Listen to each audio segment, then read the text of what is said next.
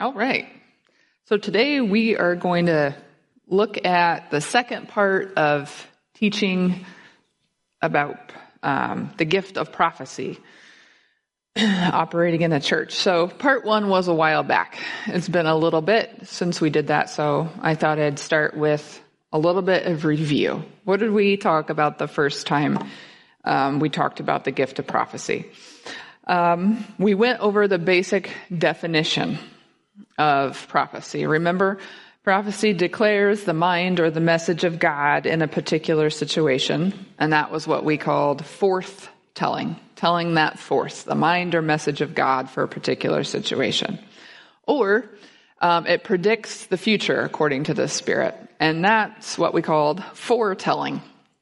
So those are the two different categories, and then we went over examples of that just in the narrative. Mainly we were in Acts, and specifically the church at Antioch. And through those stories, we saw that the gift of prophecy operates in a lot of different contexts. There were times where it sounded like it was an upfront thing, like so there was someone up front and they were talking and they were prophesying. There were times when the church would come together to fast and pray. And the gift of prophecy would emerge in that type of setting. And then there were other times where it had more of a personal tone. And we talked about that specifically with Paul, and how sometimes prophecy can be challenging and still be something that builds us up. And Paul experienced that when he was being told that he was going to go to Jerusalem and he was going to suffer. But still, he was edified and built up by that, and he went. So that's what we've done so far. Today, we are going to go over some prophecy one-liners. So these are things that they're more than one line. They're 1 to 3 verses that just give us a picture of some of the character of the gift of prophecy and what that looks like. And I think that's all we'll be able to cover today. And there's lots of these. There's lots of prophecy one-liners in the New Testament. I just gathered a handful. So this isn't by any means exhaustive. I just picked a few to go over today. So the first one that we're going to start with is right here. So Paul says, he applies this to testing of all spiritual gifts. So not just the gift of prophecy, but any spiritual gift. This is a test to see what spirit is that person operating in. And this is what he says, 1 Corinthians 12, starting in verse 1. Now about spiritual gifts, brothers, I do not want you to be uninformed. You know that when you were pagans, you were influenced and led astray to mute idols. Therefore, I inform you that no one who is speaking by the Spirit of God says, Jesus be cursed, and no one can say, Jesus is Lord, except by the Holy Spirit. All right, so here is a baseline test. Let's start by talking about the culture, the context of culture that he was speaking this into. This is a pagan culture that is engaged in a lot of idol worship. Now, these idols are mute. It's a graven image. It's a statue that someone made. It's nothing. It can't speak on its own. None of these idols themselves can give the power that's present in the operation of spiritual gifts, much less a spiritual gift that involves speaking. But there can and there will be imposters that speak by other spiritual influences, and this is a test of what spirit is operating if it looks like there's a spiritual gift happening. So at this time that Christianity is emerging, Jesus has died, he's been resurrected, the Holy Spirit has come. And at this time, people were trying to decide what they were going to do with this Jesus person and with this emerging new belief system. And some were totally denying Jesus. They were saying, look at this guy who made all these claims about being God, and he just died as a criminal. And they would say he is a complete fraud. And these are the people that would say, Jesus be cursed. And we know, that's fairly obvious, right? That's not Holy Spirit operating in someone who's saying, Jesus be cursed. So anything that looks like a spiritual gift operating in that person is fraudulent. That's not authentic. So let's move to the people saying that Jesus is Lord be an example of having the Holy Spirit. But can't people just say anything? Like, I know people just say stuff all the time. How do you know that they really mean that?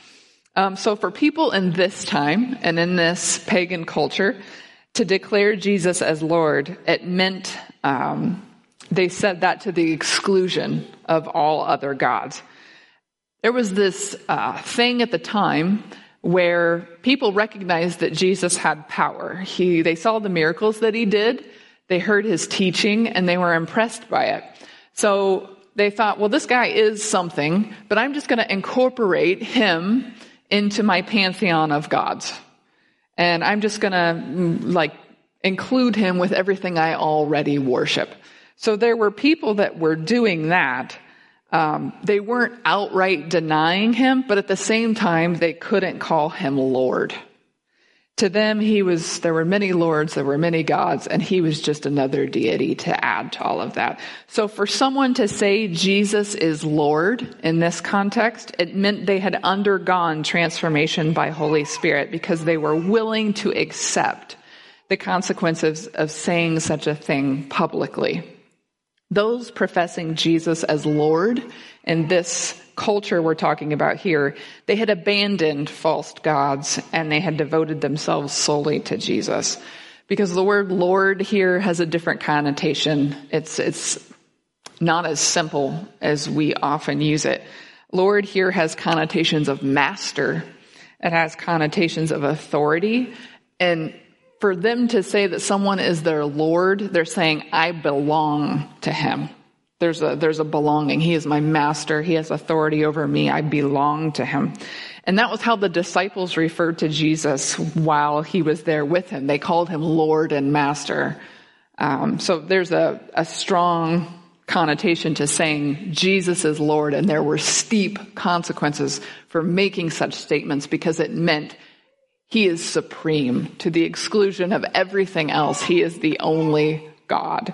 So that really meant something. It wasn't just a flippant thing. There was a recognition of who Jesus is, which only comes by the Holy Spirit. There's a similar meaning, a similar thing that's talked about in 1 John as far as testing goes. A little bit different situation, but we'll look at this too. Dear friends, do not believe every spirit, but test the spirits to see if they are from God, because many false prophets have gone out into the world. This is how you know the Spirit of God. Every spirit that confesses that Jesus Christ has come in the flesh is from God, but every spirit that does not confess Jesus is not from God. This is the spirit of the Antichrist, which you have heard is coming. Even now, it is already in the world. So he's talking about something that's just slightly different here in terms of doctrine. This is talking about a doctrine that said, it was called Docetism. And there were people that would say that Jesus didn't actually come in the flesh and that he didn't actually die a physical death. That was something else completely. And so John is warning against that. He's saying anyone who denies the full humanity of Jesus, then that person is not speaking by the Holy Spirit either. So let's talk about our culture today. Our culture is different than this, and it almost seems to me a little more complicated because versions of Jesus and Christianity have become incorporated into our popular culture. So there's not so many consequences for someone to say Jesus as Lord. They might just print it on a t-shirt and just wear it. And it's just different now. And to a certain extent, church has become a part of the social fabric of America, the world that we live in, the Western world. But at the same time, the Holy Spirit still gives us discernment. We can still hear from him about really what sort of spirits are operating when we're evaluating these things. And we can look at the fruit of the Spirit, and there's still ways that we can see when people are not aligning themselves with the one true God. That's still very possible for us today. But I just want to explain to you what that baseline test means, because it sounds like, well, anybody can just say anything, and I guess I just have to believe them. But there was more to it than that.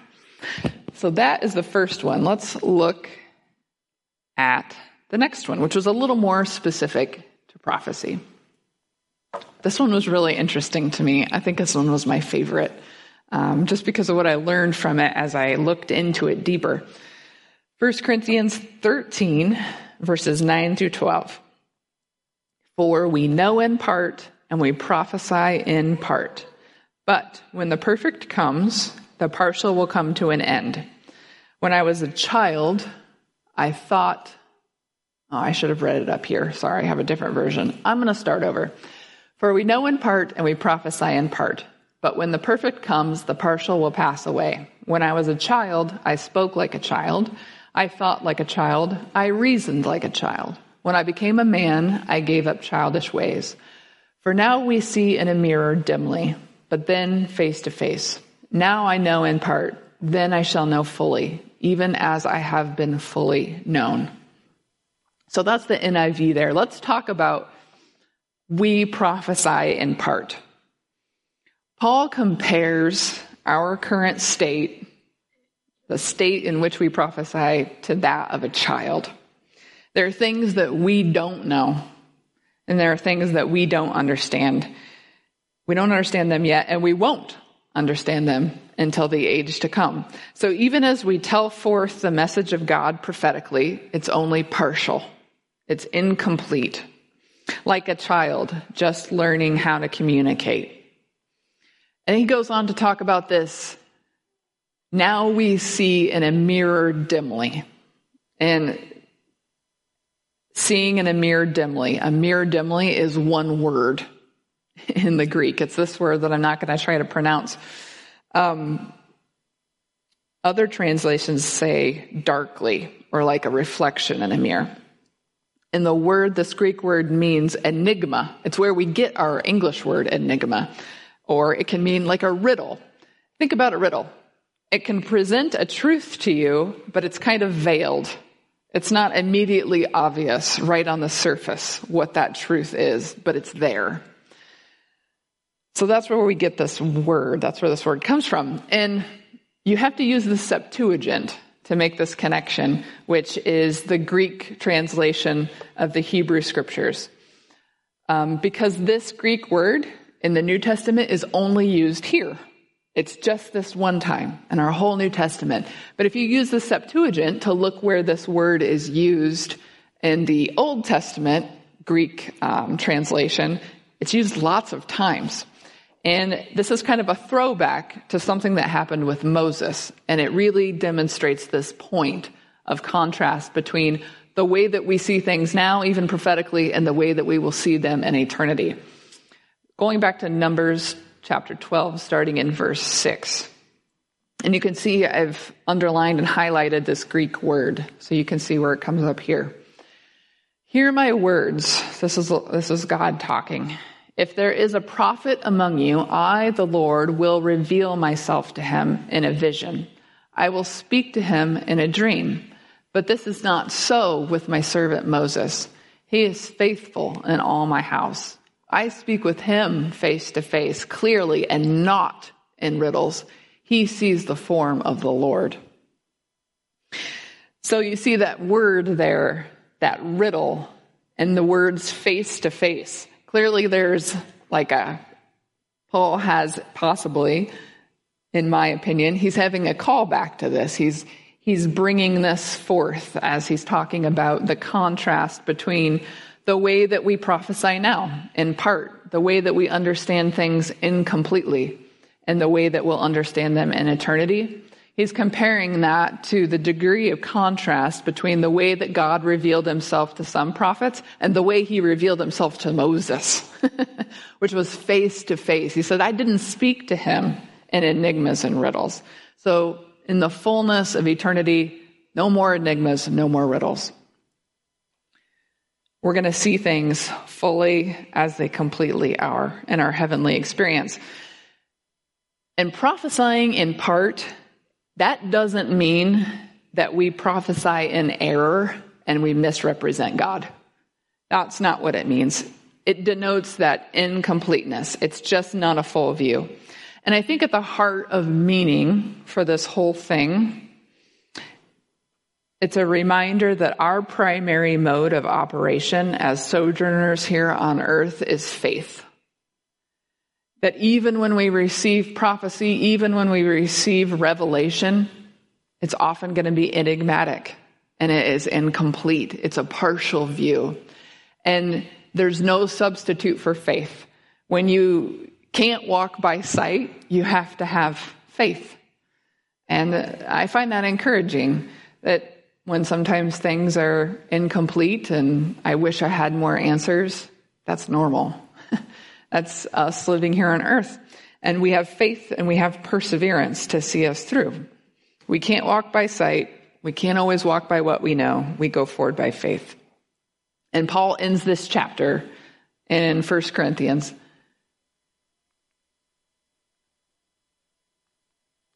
by reminding us of three things, right? We have faith, hope, and love, with the greatest being love. Think about how faith and hope support us in our enigmatic existences. Even with our revelation by Holy Spirit, faith carries us because we always encounter uncertainty.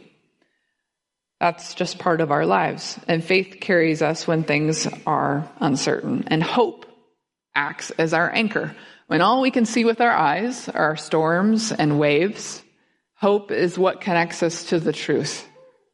It's what connects us to our rest. And so those two things in eternity, those are going to be fulfilled.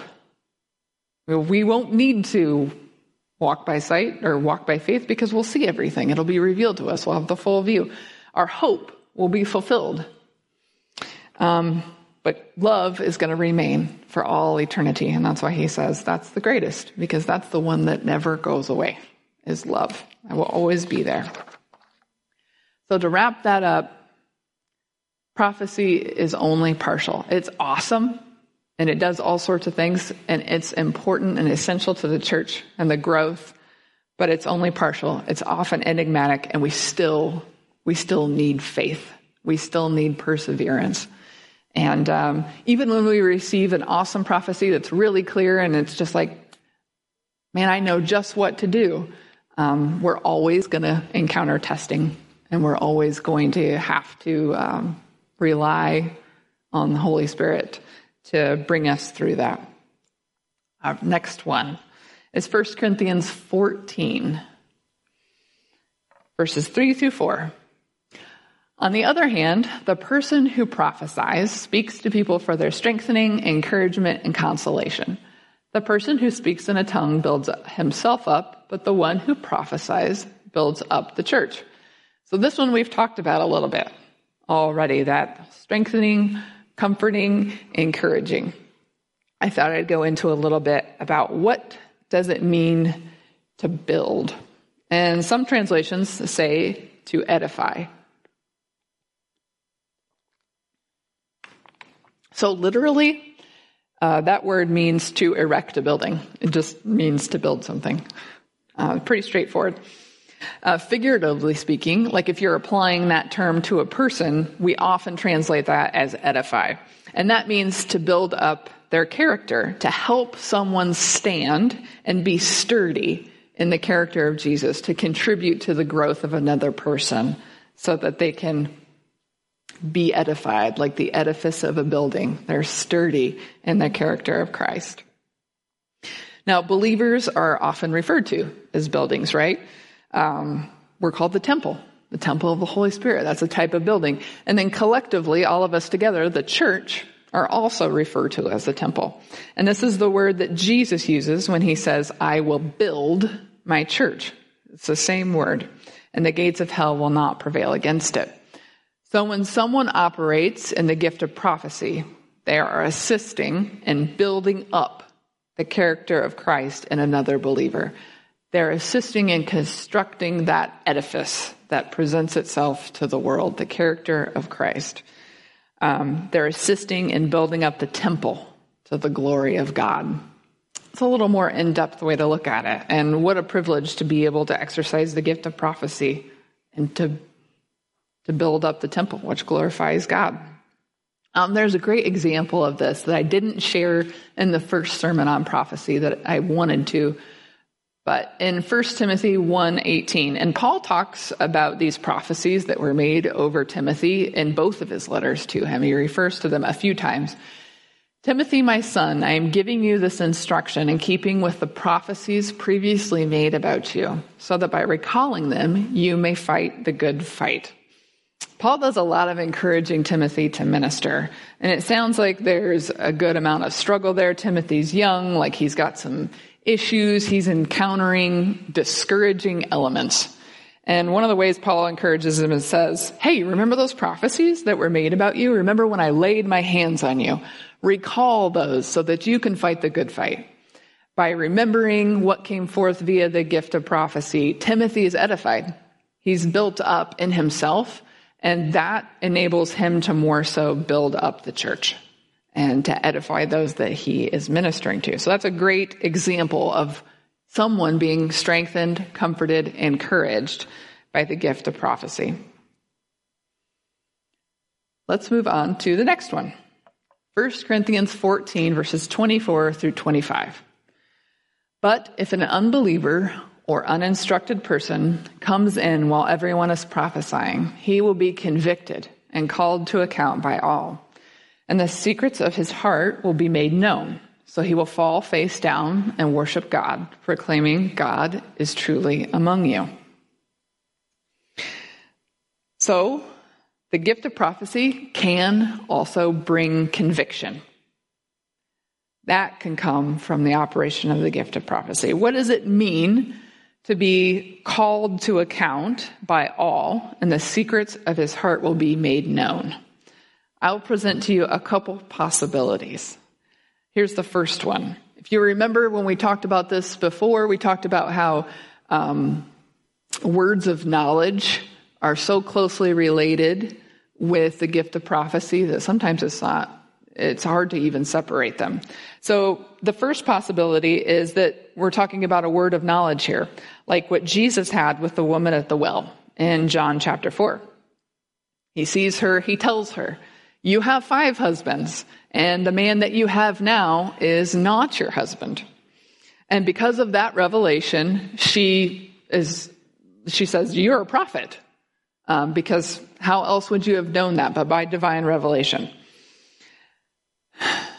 This could get ugly if people latch on to this and use prophecy as an excuse to condemn people by publicly exposing and shaming them. That's not what's happening. Notice what doesn't happen as a result of Jesus' interaction with this woman. She does not go away condemned.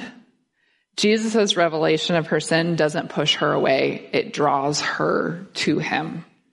He's not creating a me versus you dynamic where somebody gets to feel superior over someone else because they're so vulgar and you're so good.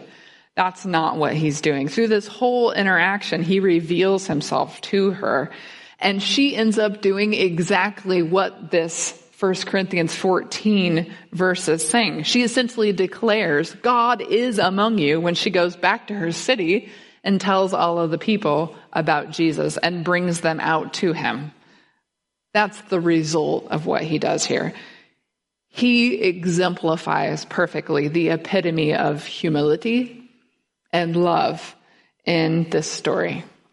He is the only one who could cast a stone at this woman legally. He's it, and he doesn't do it. He doesn't do it.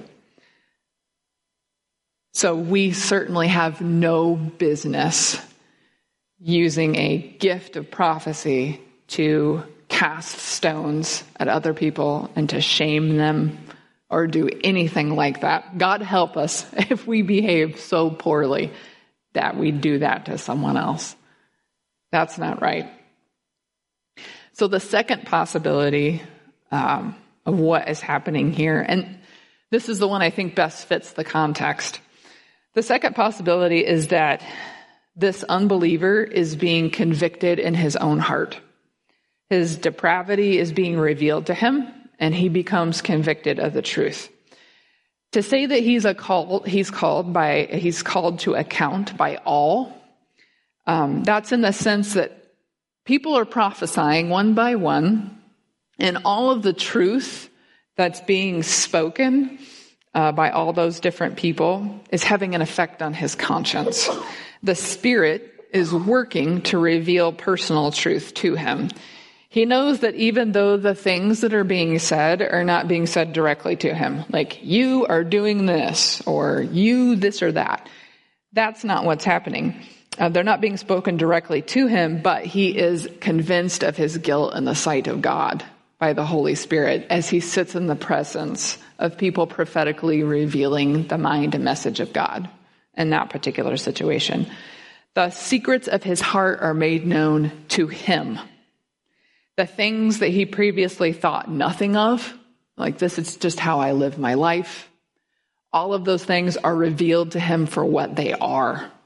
And he's convicted by that. And the effect of that revelation is that he turns to God. He glorifies God.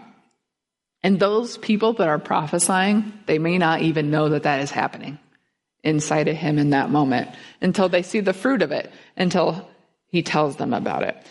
So people can experience this in many different contexts. I mean, you could be listening to a sermon. You could just be in a casual conversation with another believer where they say something that just cuts directly to the heart. And Holy Spirit just tells you in that moment, like, this is something between me and you. And that person doesn't even know that they said anything and they didn't intend that. And I know I've had this experience. I know I've had other people approach me and tell me about this experience that they've had where they're hearing a sermon that it wasn't written to them, but it spoke directly to them via Holy Spirit. And this is what we pray for. That's what we pray for. A lot of times before we start a service, we say, Holy Spirit, open up our ears to hear what you have to say to us. Make this a message that speaks directly to what we need. Those are the things we pray for. So within this context, here in 1 Corinthians 14, it looks like they're in like a corporate meeting. There's different people talking. So it seems most likely that this is the interpretation of what's happening here, is that this person is hearing all of these things and this is taking place inside of them. And that's a really common experience and often the way that Holy Spirit works among us. So that's kind of what I think this is referring to.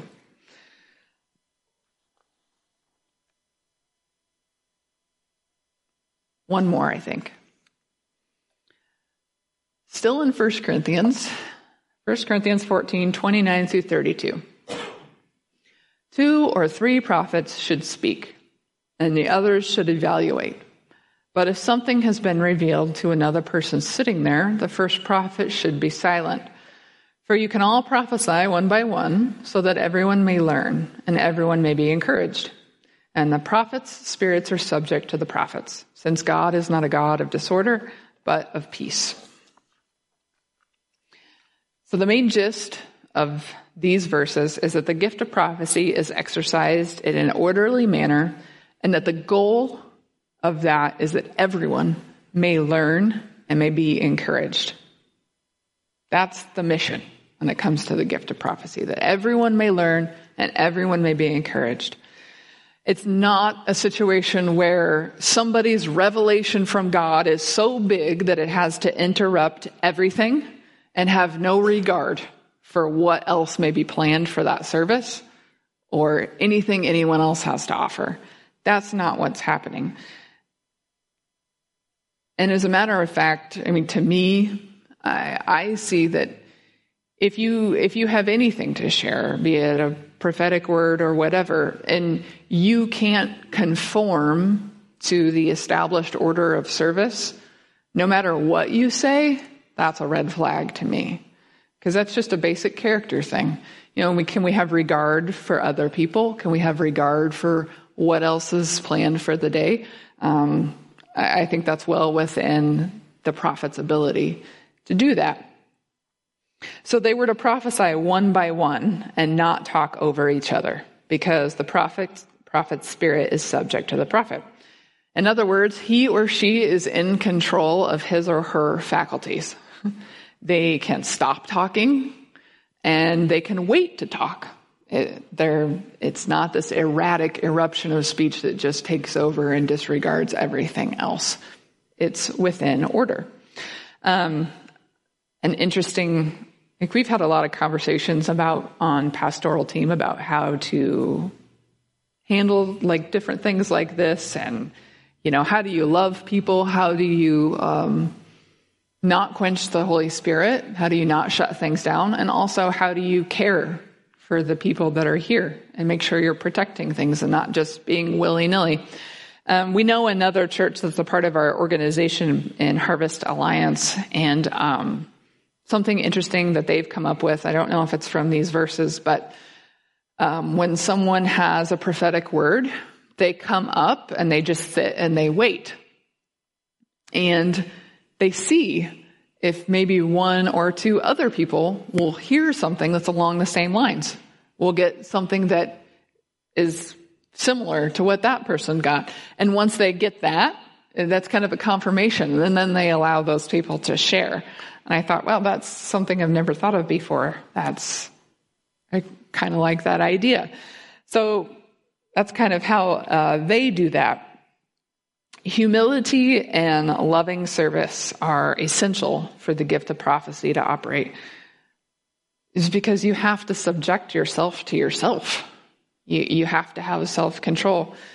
And Paul is talking about, there's this place in Romans where he's talking about the body of believers operating in spiritual gifts, and how all of those gifts come from one Spirit. They may be different, but they all come from one place. And it's within the context of that conversation that he tells them, don't think of yourself more highly than you ought to. It's not just you doing your God thing. It's us doing the God thing. And it all comes from one place. And we all have things to offer. So don't think of yourself more highly than you ought to. Also, a tough thing about this is your prophesying will and should be tested by others. And to submit to that requires humility. How do we handle that? How do we handle that? What if people decide what we brought forward doesn't pass the test? What do we do? Well, ideally and hopefully, and I say this about myself too, I hope that I would listen. That I would avoid offense, and I would consider what my brothers and sisters have to say. Ideally, what we don't do is take it as an attack on our identity. Like, oh, well, if I didn't hear something 100% correct, what does that say about me and my relationship with Jesus? And have a complete freak out breakdown moment. Ideally, we don't become condemned.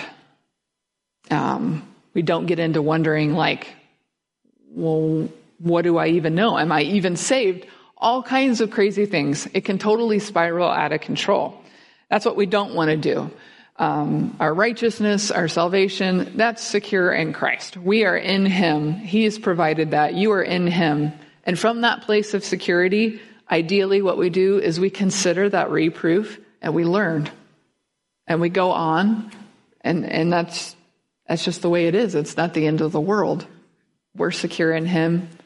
We consider what's being said. We learn and we go forward. And that's okay. Let's talk about how is the evaluating being done. So in this context, it doesn't sound like what Paul is talking about is a foretelling event, because he's saying they're going to prophesy and you're going to evaluate. So they're not waiting to see if a future predicted event happens. They're doing it on the spot. So this is probably more like a forthtelling, bringing forth the mind or message of God in a particular situation. So how are they evaluating that? First of all, they're using discernment via the Holy Spirit. And they also have the body of knowledge that came from the Old Testament. They have the teachings of Jesus and the apostles, all of those things they had at the time. They can listen to these things and look at, does this sync up with the body of teaching of the Old Testament, Jesus, and the apostles, and what is being discerned, which is also a spiritual gift, a gift of the Holy Spirit. So that's how they're evaluating to see if this prophetic utterance should be approved. So evaluating prophecy is echoed in some other parts of Scripture as well. We touched on this already in 1 John chapter 4. Dear friends, do not believe every spirit, but test the spirits to see if they are from God, because many false prophets have gone out into the world. So this is just something that we do as believers. We test the spirits. And in 1 Thessalonians chapter 5, he says, do not treat prophecies with contempt, but test all things and hold fast to what is good. Sometimes it says, do not despise prophecy. It means to not hold something in contempt. If you're holding something in contempt, it's like you don't value it. You're just like, meh, whatever. And I think sometimes I know that I'm vulnerable to those types of attitudes sometimes. If I see something abused or misused in a way to where it hurts people, my inclination is to just, I don't even want to deal with that, because people just use it and abuse it. And so I have to watch myself. I don't want to have contempt for any kind of spiritual gifts, because maybe sometimes people misuse them and use them to abuse other people. We can't have that attitude of contempt, and we have to evaluate, because we got to hold on to what is good, right? Because it has to serve its purpose, which is to build us up. We want to evaluate, this is good, I'm going to hang on to it because it's going to build me up. So that's important. And so far we've talked about the responsibility of evaluation kind of going toward the person who's giving the prophecy. Like they're bearing all that weight of the scariness. But I think it goes back the other way. The responsibility for evaluation doesn't just all go the way of the person giving it. Those that are testing and that are listening, they also bear responsibility. Like you're supposed to be doing that. And I feel like that's just as weighty as it is to get up and give something like that, to share something prophetically. Those evaluating have a job too. They also have to be operating in the Spirit. They have to have humility. We have to be humble when we're evaluating prophecy. We have to be operating in love. We have to have patience. When we're evaluating something, it's our job to not be critical, coming with a critical spirit, to not be cynical, to not be treating that with contempt, and to not be condemning in the way that we evaluate things. So that's a two-way street. It's really important for us to have the right attitude when we're listening to people bring things prophetically. Those are the four or five one-liners that I wanted to bring to you today. I'm going to talk on this more because it seems like the more I look at it, there's just always more things that come up about it that I didn't think about before. So next time, I might end it, but next time I'm going to talk about what prophecy is not. And we're going to do that by looking at what is the characteristics of false prophets. What is that experience like? We'll take a look at the counterfeit so that we know what prophecy is not. And then we'll finish up by talking about the constant context of the body and love and humility in relation to all the spiritual gifts. So that will be next time, which won't be next Sunday, but the next time I talk. Let's pray. Lord, we thank you so much that you empower us to build each other up and to glorify you, to participate in the kingdom, and in spite of the fact that we are so obviously not perfect. I pray, Lord, that you would help us to always minister to each other in humility and in love. Help us to always have our motivation be to build up others, to glorify you, I pray that you would just give us a sensitivity to your voice. You would help us to never forget character. Always bring to mind the way that you conducted yourself with all people and how you loved, how you weren't self-seeking. Help us to minister and to live our lives in the same way, Lord. And I just pray that you would move mightily among us in all spiritual gifts, Lord. That you would wake us up to all those things and that we would trust you and move forward in them, Lord. We thank you and we praise you. In Jesus' name, amen.